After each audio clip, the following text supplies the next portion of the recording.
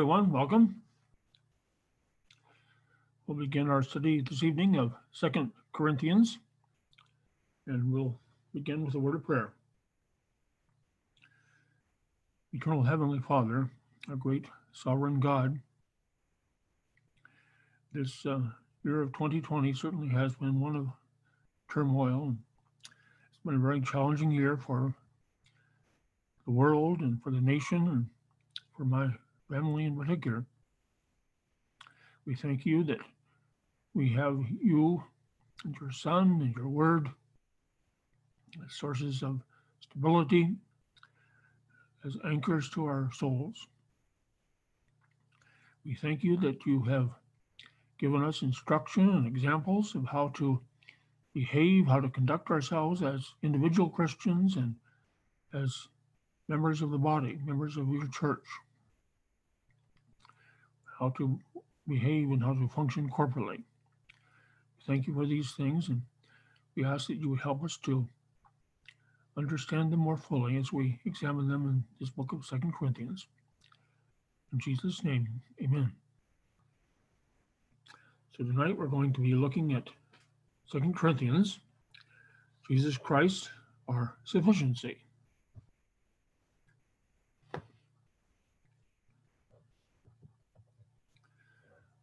We'll be looking first, of course, at the FLIGHT acronym, the facts, the landmarks, the itinerary, in other words, the outline of the book, how it relates to the gospel, that's the G. History is the H, and T is the travel tips, the implications and applications of the book. The Apostle Paul wrote the book of 2 Corinthians. As I mentioned last time with 1 Corinthians, 1 Corinthians, 2 Corinthians, Romans are epistles of Paul that are just pretty much almost universally agreed that they are written by Paul. Some of the epistles we'll talk about later are disputed, but of course they were written by Paul. Paul was around 50 years old, and at the end of his third missionary journey, when he penned this letter, departing from Ephesus, where he had stayed for more than 2 years, he headed to Macedonia to pursue various ministry opportunities. It was in Macedonia that he wrote 2 Corinthians, hoping for a chance to make a personal visit to the Corinthian church. Paul wrote 2 Corinthians between AD 56 and 57, perhaps a month or so after 1 Corinthians, and probably from the city of Philippi.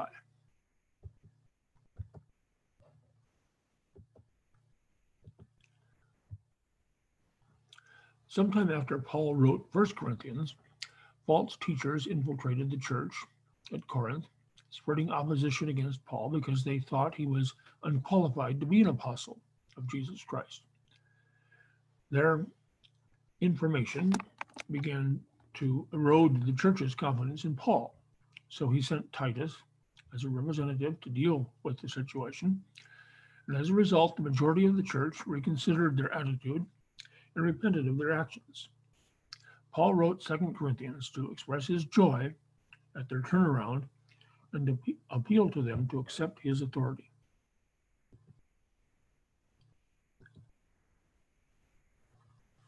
Paul wrote more about himself in this letter than in any other. He explained his ministry in the first 7 chapters, talked about the collection for the saints in chapters 8 and 9, and defended his apostleship in the last 4 chapters. Several times throughout the book, especially in his fool's speech, as it is called, he referred to the many hardships he had suffered with the gospel. Overall, though, as he explained his absence, enlisted their help, and established his own apostolic credentials, Paul's key word was encouragement. That was the word that he had overall for the Corinthian church. His affection for the Corinthian church, though stern in places, is clear throughout. The itinerary, the outline of the book, 1:1 through 2:13, we see Paul's correction In 2:14 through 6:10, we see Paul's explanation. In 6:11 through 7:16, we see Paul's exhortation. In 8:1 through 9:15, we see Paul's collection. He's collecting an offering for the saints in Jerusalem. And then in 10:1 through 13:13, we see Paul's vindication. There's one more verse, 13:14, which is a beautiful benediction we often hear at the end of our church service.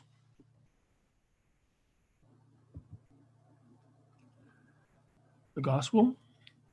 God's plan to populate his kingdom with redeemed people centers on what may be called the Great Exchange.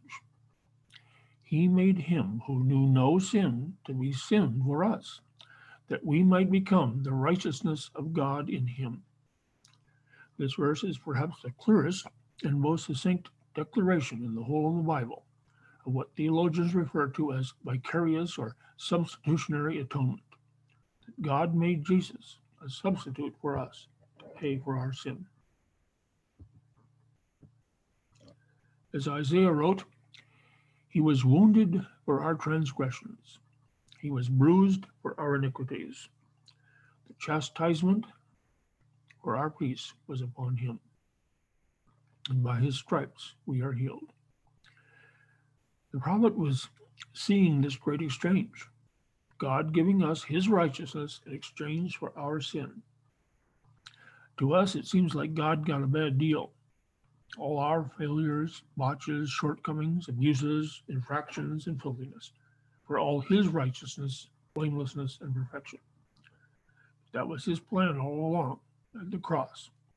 God treated Jesus the way we deserve to be treated, so that he could treat us the way Jesus deserves to be treated. This truth is the salient core of the gospel message.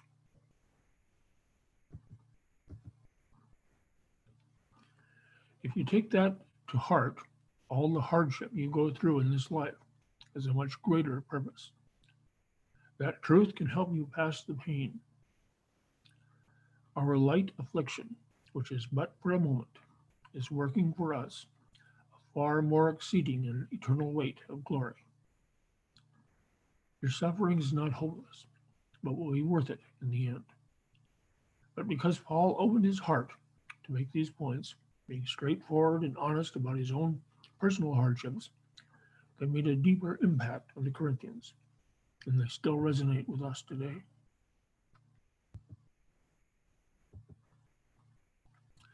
Corinth was a prominent city in New Testament times, known particularly for its theaters, athletics, religions, and cultural life. And it was also known for the seedy side of each of those things as well. Being a seaport city was ready-made for the sleazy made easy activities for which this traveler's town had become known. Paul visited the city multiple times to preach the gospel and encourage the Christians in the area. During his first visit to Corinth, sometime around AD 50, Paul stayed for 18 months and helped plant the seeds that would germinate into the Corinthian church, probably in AD 52. It was during Paul's third missionary journey, around AD 52 to 57, that he most likely wrote his letters to the Corinthians. I showed you this map last time, map of Corinth. In the lower right, you can see where it's located there in the larger Mediterranean area, with Italy off to the left and Turkey off to the right. And it's almost an island, but it is connected to the mainland by a narrow isthmus. And that's right where Corinth is located, where you see the red pin there. It was a major seaport, major trading area. And there's a view of Corinth today, of the bay, the harbor there, the city, and off to the right is that isthmus of land that connects Achaia, as it was called, to the to the mainland. What do we learn from the book of 2 Corinthians? First of all, don't waste your suffering. As an apostle, Paul experienced an abundance of persecution, and not just from the world, but from within the church as well. As hard as it may be, God has a purpose for whatever you're going through. Making the most of your suffering is a sign of true Christian maturity, which produces contentment and joy. Seek and promote forgiveness, especially in the church.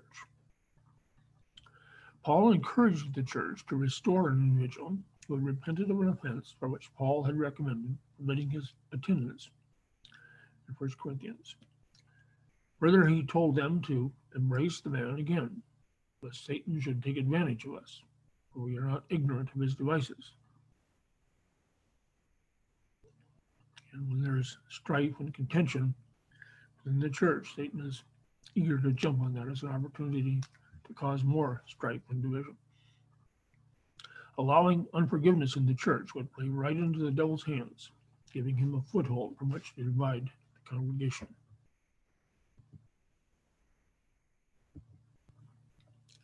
Ministry is not an easy road.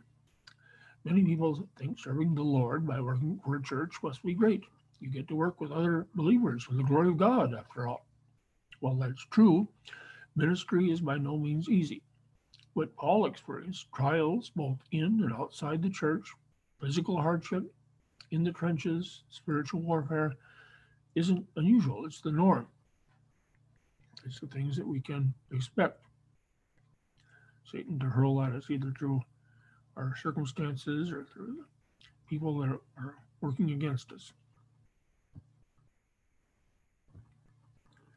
Cheerful giving is part of your faith.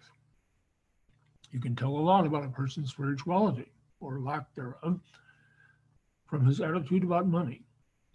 Paul praised the Corinthians for willingly giving to his ministry. The spiritual benefits of giving follow the principle of sowing and reaping. So let each one give as he purposes in his heart, not grudgingly or necessity, for God loves a cheerful giver. To whom was the book of 2 Corinthians and 1 Corinthians, for that matter, to whom was it written? The letter was written to a church that Paul founded on his second missionary journey. We read about that in Acts chapter 18. In his letter, Paul addresses two groups in the church at Corinth. There's two groups there. First, there is the majority, you all. Some people joke about Paul must have been from the South because he talked to y'all. But anyway, the first 9 chapters of the book are addressed to y'all. The section of the book is jubilant in tone. It's very happy, very joyous. But then in chapters 10 through 13, he has to address the minority, some. And he is sad and severe in tone in that section.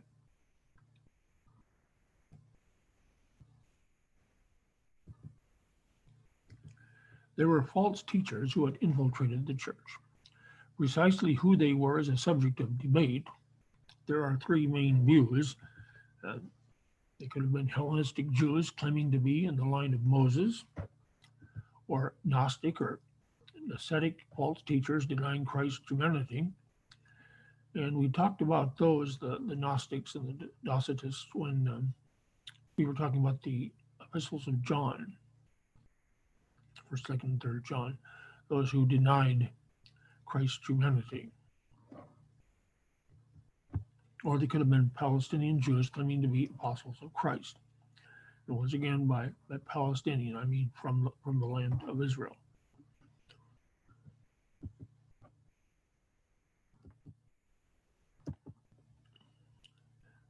We contrast 1 Corinthians with 2 Corinthians.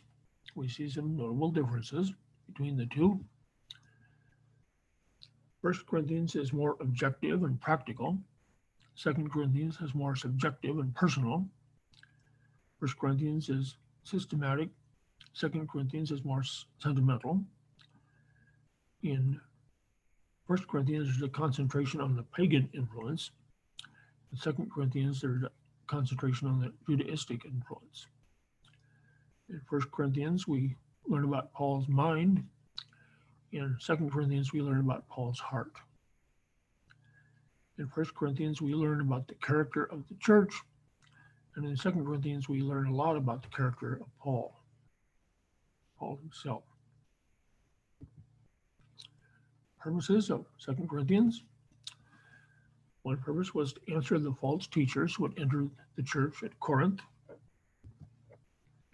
Another purpose was to defend his apostleship, the apostleship of Paul, and his message. Both of those had been challenged, had been dismissed, had been derided, and he found it necessary to defend his apostleship and message. And the purpose was to reveal his trials and triumphs as an apostle of Christ. He rejoiced in his triumphs, but he also recognized that Christ was with him in his trials and using those trials to advance the gospel. Another purpose was to show the consolation provided in the service of Christ and to encourage their giving to the poor. And that is in the section where he talks about giving, where he's taken up an offering for the poor saints at Jerusalem. Of course, overall, it was written to encourage the Corinthians and to be jubilant and triumphant in their Christian faith.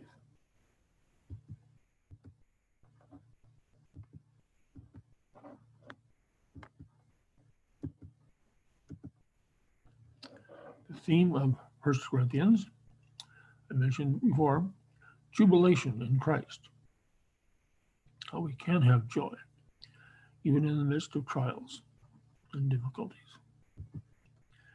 Key verse of 2 Corinthians, now thanks be to God who always leads us in triumph in Christ. The doctrinal value of the book. There are many doctrines taught in this book. These include the distinction between the Old and the New Covenant in chapter 3, verses 6 through 18. The substitutionary atonement, that's a very important part of the book. That's summarized in chapter 5, verse 21. Reconciliation to God, chapter 5, verses 18 through 20. Separation from the world, in chapter 6, verse 14. Life and death, chapter 5, verses 1 through 10. The Trinity, that's summarized for us in chapter 13, verse 14. And then finally, the nature of an apostle. We learn some important things, and that's important to understand. That is given to us in 2 Corinthians and also in 1 Corinthians and in Acts as well. It's important to understand what the characteristics of an apostle are, because we have many today who, in our day, who claim that they are apostles. And the Bible, the New Testament, very clearly gives us the criteria that we should use in judging whether or not a person who claims to be an apostle really is an apostle.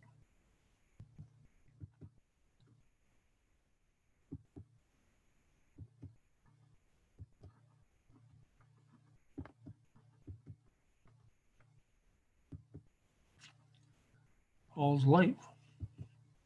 There are details of Paul's life in this book not found elsewhere in his writings. He had visions. He suffered from a thorn in the flesh. He suffered many perils.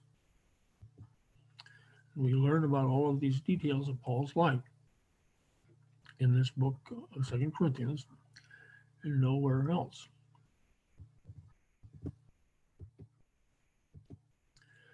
More than any other letter of Paul, 2 Corinthians allows us a glimpse into his feelings about himself, about his apostolic ministry, and about his relation to the churches he founded and nurtured. This letter is autobiographical in tone, though not in framework or substance. In other words, it's not organized around the feelings and experiences of Paul, but in the course of this letter, he tells us about his feelings and experiences. The painful visit. Now,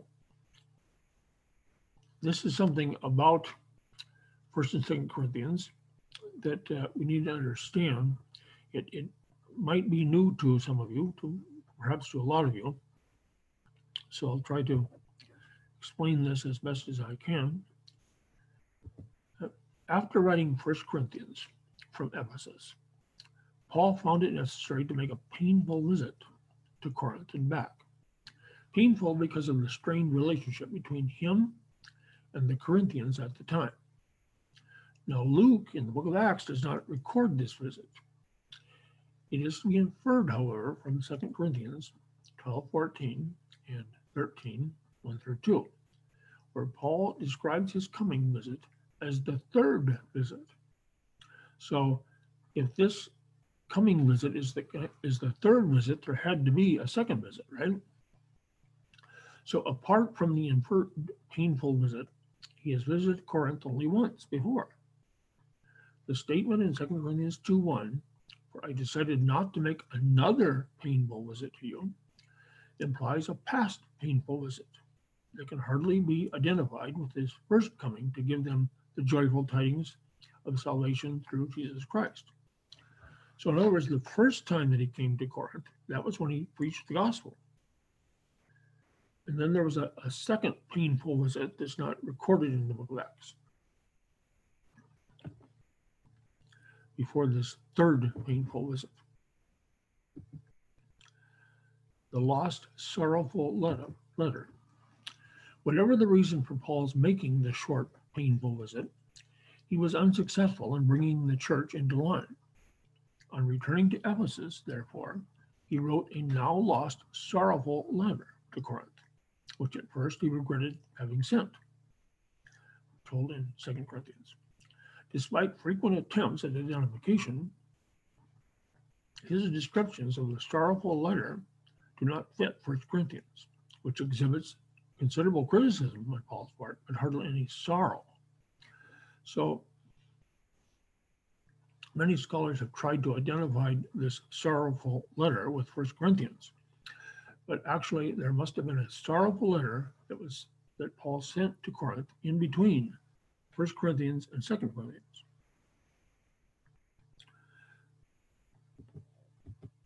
So the sorrowful letter is his second lost one to Corinth. It commanded the church to discipline a particularly strident individual, particularly noisy and clamorous individual who was leading the opposition against Paul. Titus carried the letter to Corinth.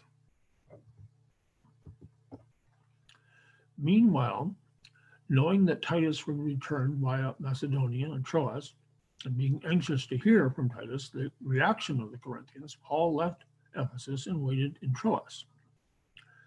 When Titus failed to arrive quickly, Paul went on to Macedonia, where Titus finally met him and reported that the majority in the church had repented of their rebellion against Paul and had disciplined the leader of opposition to him.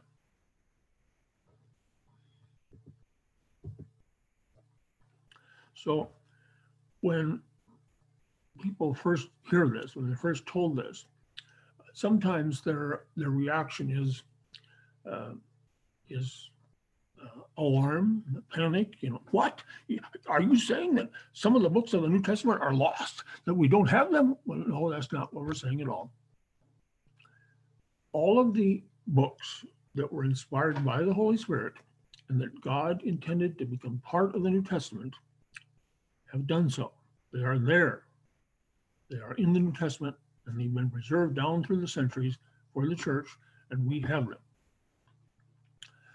But what you need to understand is that not everything that Paul wrote made it to the New Testament. Not everything that Paul wrote was intended by God to be in the New Testament.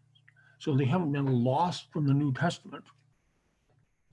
That is true of Paul, and that's more than likely true of the other writers of the New Testament too. Not everything that they ever wrote is included in the New Testament. The things that they wrote that were inspired by the Holy Spirit and that God intended to be in the New Testament are there. You know, if we had to preserve everything that Paul ever wrote, all of the invoices and receipts that he wrote in his tent making business, we'd have to include them in the New Testament too, right? Well, not everything that Paul wrote was intended to be included in the New Testament. The things that are intended to be in the New Testament are there. So this is a summary of Paul's dealings with the Corinthian church, put together from the book of Acts, from 1st and 2nd Corinthians. This is how it went. First of all, Paul evangelizes Corinth during his second missionary journey. Paul writes a letter which is now lost, which we don't have, in which he commands the Corinthian church to disassociate from professing Christians who live immorally. And then Paul writes 1 Corinthians from Ephesus during his third missionary journey to deal with a variety of problems in the church. So he wrote this letter, which we no longer have, to Corinth, to the church at Corinth, and then later on he wrote 1 Corinthians, which we do have in our New Testament. And then after this, Paul made a quick, painful visit from Ephesus to Corinth and back to straighten out the problems at Corinth, but he fails to accomplish his purpose.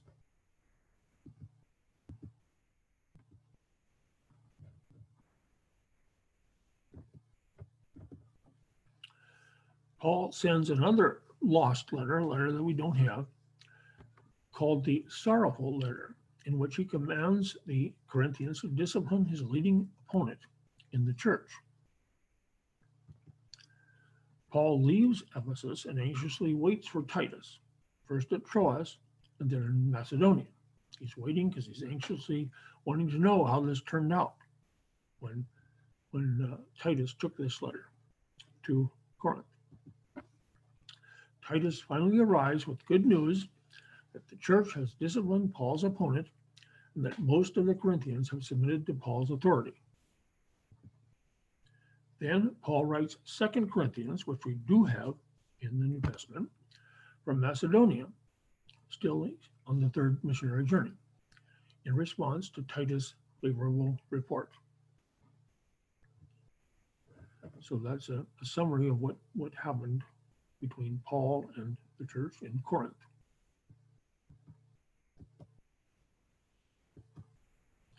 Now we'll look briefly at the text of 2 Corinthians, chapter 1, verse 1 through chapter 3, verse 3.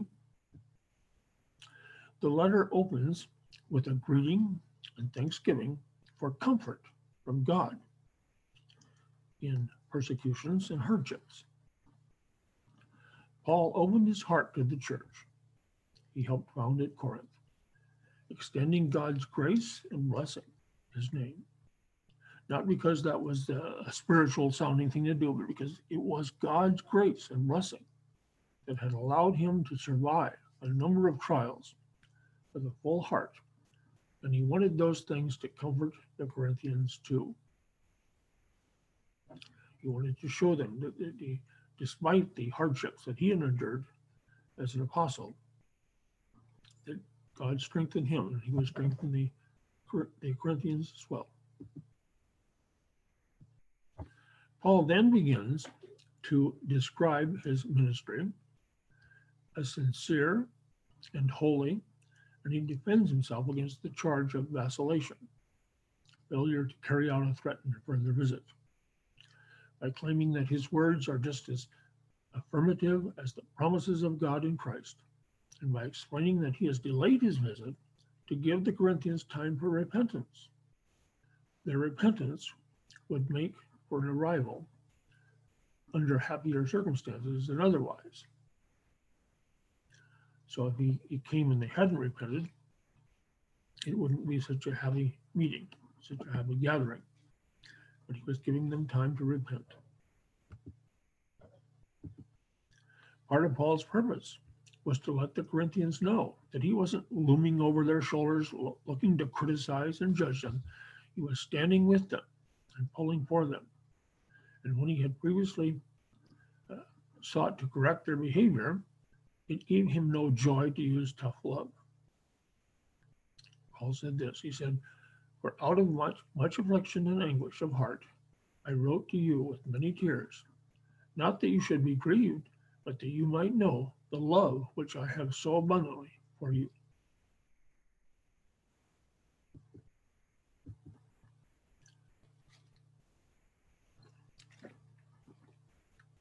Pleased that the Corinthian church has disciplined his leading opponent, Paul advises restoration of the man into churchly fellowship. This would be shown especially by allowing him to participate again in the Lord's Supper. This section closes with a metaphor of Christ as a victorious general entering Rome in triumphal procession, and another metaphor in which the Corinthian Christians, as Paul's converts, are a letter, a recommendation for Paul, written by Christ himself. So Paul pointed to the Corinthian church as his letter of recommendation written by Christ that he could present to other areas as he visited them, preached the gospel on the churches. In chapter 3-4, verse 4 through 7:16, Paul now describes the superiority of his gospel over the Mosaic law,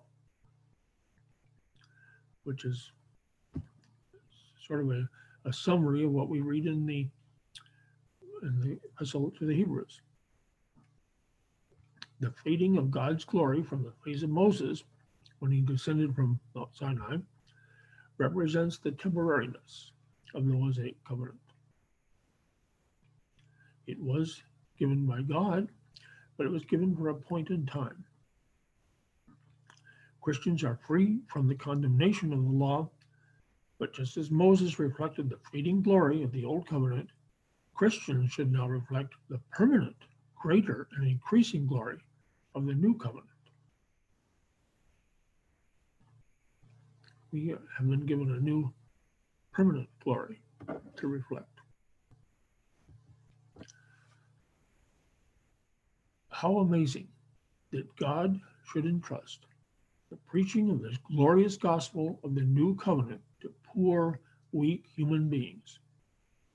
But although we feel our inadequacy, writes Paul, we do not despair.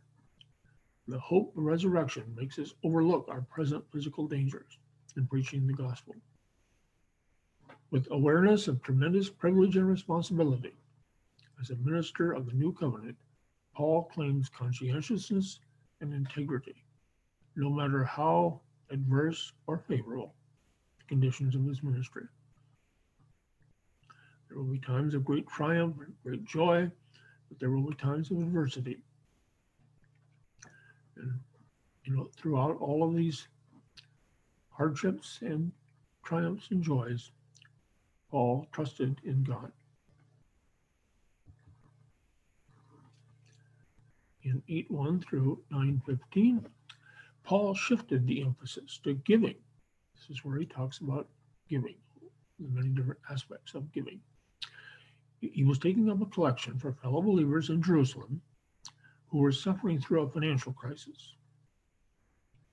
Knowing that God is faithful both when you have needs and to use you when others have needs, it only makes sense to give joyfully. You can give out of sheer obedience, or you can enjoy it. You can enjoy doing it, knowing that you can't outgive God and that he loves it when you take pleasure in giving back to him. That's part of becoming more Christ-like, learning to give and enjoy it. You can either be a sad giver, doing it grudgingly, a mad giver out of necessity, or a glad giver, giving cheerfully.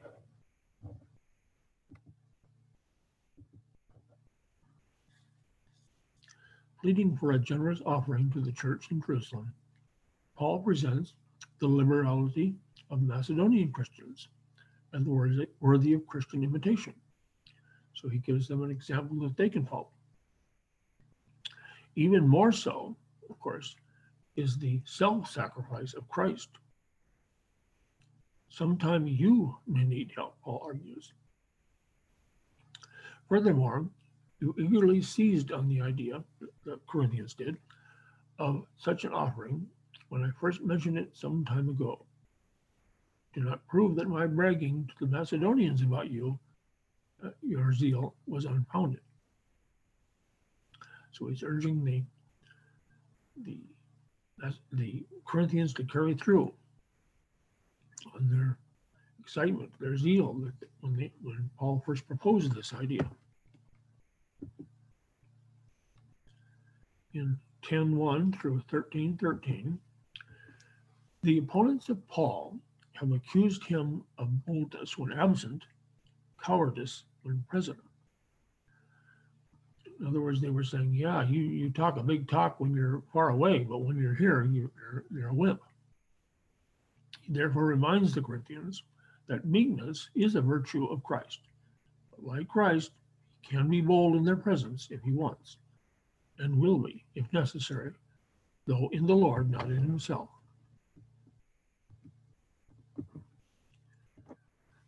In these chapters, Paul presents the credentials of his apostolic ministry. His sincerity as a preacher, he did not even accept wages from the Corinthians. So he wasn't just preaching the gospel for filthy lucre, as we say.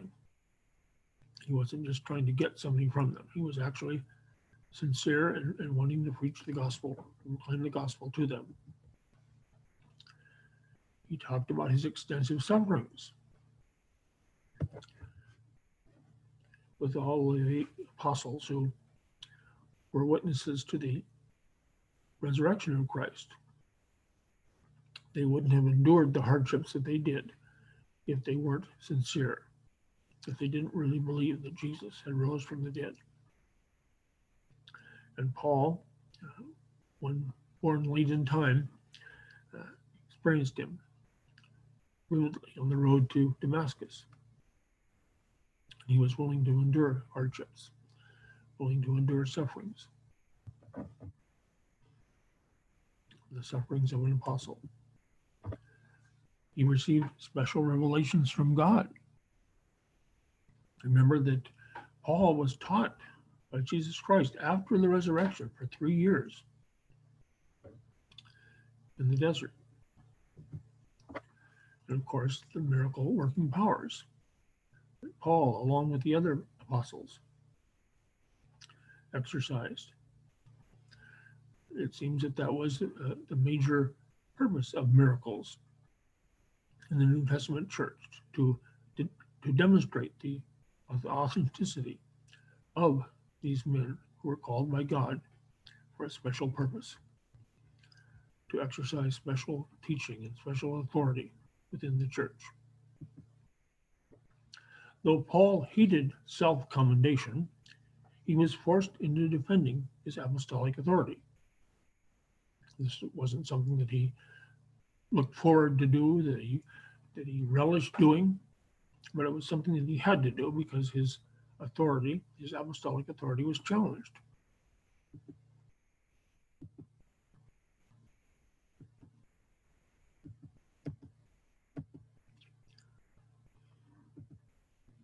But Paul carefully guards against boastful pride by repeatedly insisting that the recalcitrants, those who are reluctant to accept Paul's authority, are forcing him to write in this vein, and also by mentioning his weakness, particularly his thorn in the flesh. Paul understood that the weaker the human instrument, the stronger the divine support required. His weakness showed his Savior's strength. What is the thorn in the flesh? Well, among the suggested identifications of this thorn in the flesh are epilepsy, eye disease, malaria, leprosy, migraine headaches, depression, stammering, and false teachers. So most think it's some sort of ailment, some sort of physical ailment. Others think that no, the thorn in the flesh is those who opposed him, the people who opposed Paul. That was his thorn in the flesh. So we don't know for sure, but he'd asked God to take it away, but God said, of course, my grace is sufficient for you. The letter closes with an appeal that Paul's next visit may not have to be an occasion for rebuking the Corinthians again. So he was hoping that he can continue to encourage them, to advise them to be jubilant, to be joyful, and not have to correct them anymore. Some of the alleged discrepancies or contradictions, we want to examine those. The first one is sin or sinless. 2 Corinthians 5:21. How could Jesus be made sin when he was sinless? That doesn't seem to make sense, does it? Paul asserts here that Jesus was made to be sin, but many other scriptures, Hebrews 4:15 and 1 Peter 3:18, insist that Jesus was without sin. How could Jesus be without sin if he was made sin for us? How does that work? Jesus was without sin actually, but he was made to be sin for us judicially. That is, by his death on the cross, he paid the penalty for our sins and thereby canceled the debt of sin against us. So while Jesus never committed a sin personally, he was made to be sin for us substitutionally. The issue can be summarized as follows.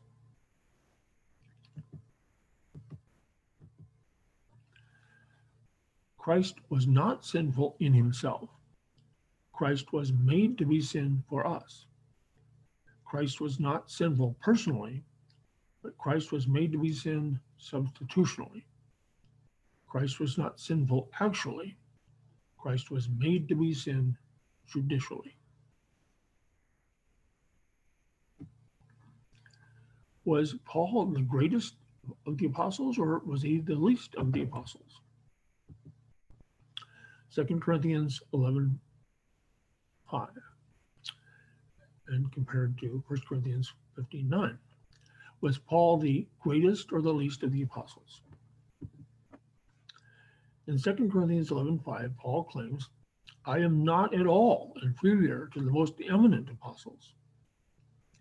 So there he's telling us that he's just as good as any apostle. But elsewhere, he would have us believe that he is the least of the apostles. It would seem that both could not be true. Paul is speaking in different contexts. In the first passage, he is speaking with respect to his ability, his training, his zeal, when he says that he's not inferior to any of the apostles. However, unlike the other apostles, Paul had persecuted the church of Christ before his conversion, and therefore he considered himself unworthy even to be an apostle. So with respect to his pre-conversion antagonism to Christ, he rightly considered himself the least of the apostles.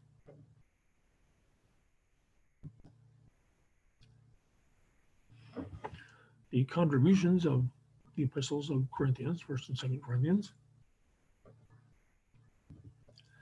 because so many of the topics treated in these epistles are occasional. In other words, they relate to a particular occasion or particular situation. Because they are occasional and closely related to a particular cultural circumstances, 1st and 2nd Corinthians offer potent opportunities to observe how the unchanging gospel, taught in the languages and cultures of the first century, was first applied to changing circumstances. For instance, the particular form of the Corinthian denial of the resurrection may not be popular in the 21st century, although an adaptation of it is returning in some sectors of the New Age movement. But Paul's strenuous insistence on the historical reality of the resurrection of Jesus as part of the non-negotiable given of the gospel may be applied in many circumstances. So when people today say that we need to change the gospel, we need to change Christianity to make it more relevant, it was relevant just as it was since it was given in the first century, throughout all centuries, and in our day today. It's still relevant. We don't have to change the gospel to make it more palatable, more acceptable. Also, 1 Corinthians 15 constitutes not only the earliest written list of witnesses of Jesus' resurrection, but the most important New Testament treatment of the nature of the resurrection. I talked at length about that last week when we looked at 1 Corinthians. We looked at 1 Corinthians 15 more than any other part of the book. And it is the earliest written list of witnesses. I mentioned that before that the epistles of Paul were actually the earliest documents in the New Testament. They were actually written before the Gospels. So this chapter in 1 Corinthians 15, is the earliest list of witnesses, those who were eyewitnesses to the resurrection. And of course, 1 Corinthians 15 gives us a lengthy treatment about what the resurrected body will be like and what it will not be like. No part of the Pauline corpus, in other words, the body of writings of Paul, no part of the Pauline corpus more clearly illuminates the character of Paul, the man, Paul the Christian, Paul the pastor, Paul the apostle, than do these epistles. He thereby leaves some substance to his invitation to imitate him and thereby imitate Christ. So Paul urged us to imitate him as he imitated Christ. Well, what does that look like? Well, we see that in Paul's epistles, and particularly we see that in 1 and 2 Corinthians.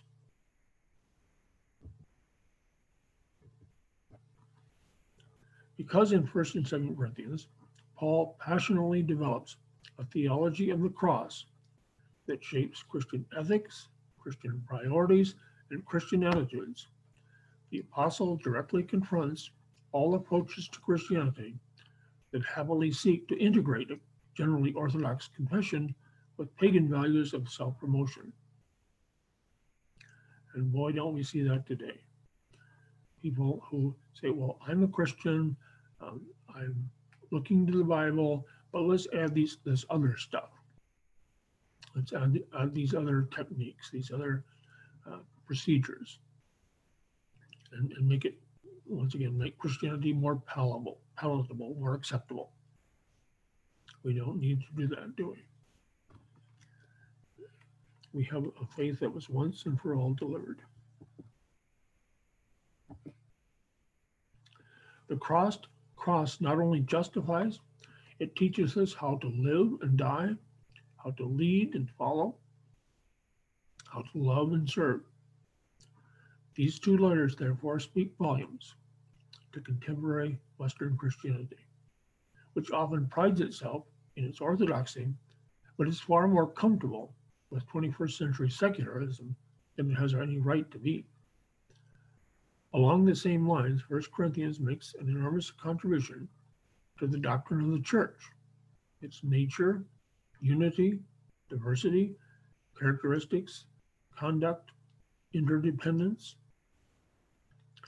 When we read about the various gifts and how we all need each other, like different parts of the body, we are interdependent upon one another. And of course, it gives us instruction about discipline. So very important in today's church. These two epistles constitute the most telling condemnation of arrogance, self-promotion, boasting, and self-confidence in the Pauline corpus. Conversely, they describe in practical terms the nature of Christian life and witness, emphasizing service, self-denial, purity, and weakness as the matrix in which God displays his strength. Perhaps the high water mark is the emphasis on love as the most excellent way in 1 Corinthians 12 and 13, the most excellent way that all Christians must pursue. And that concludes our study of 2 Corinthians this evening. I'll close with a word of prayer, and then we'll open it up for questions and comments. Father in heaven, we thank you once again for the detailed instruction and example that you have given us of how we are to conduct ourselves, how we are to operate as your church, how we are to glorify you both by our individual actions and by our collective actions, in the way that we love one another, the way that we interact with one another, the way we attend to one another's needs. And we ask that you will help us, strengthen us in following those instructions and those examples. In Jesus' name, amen.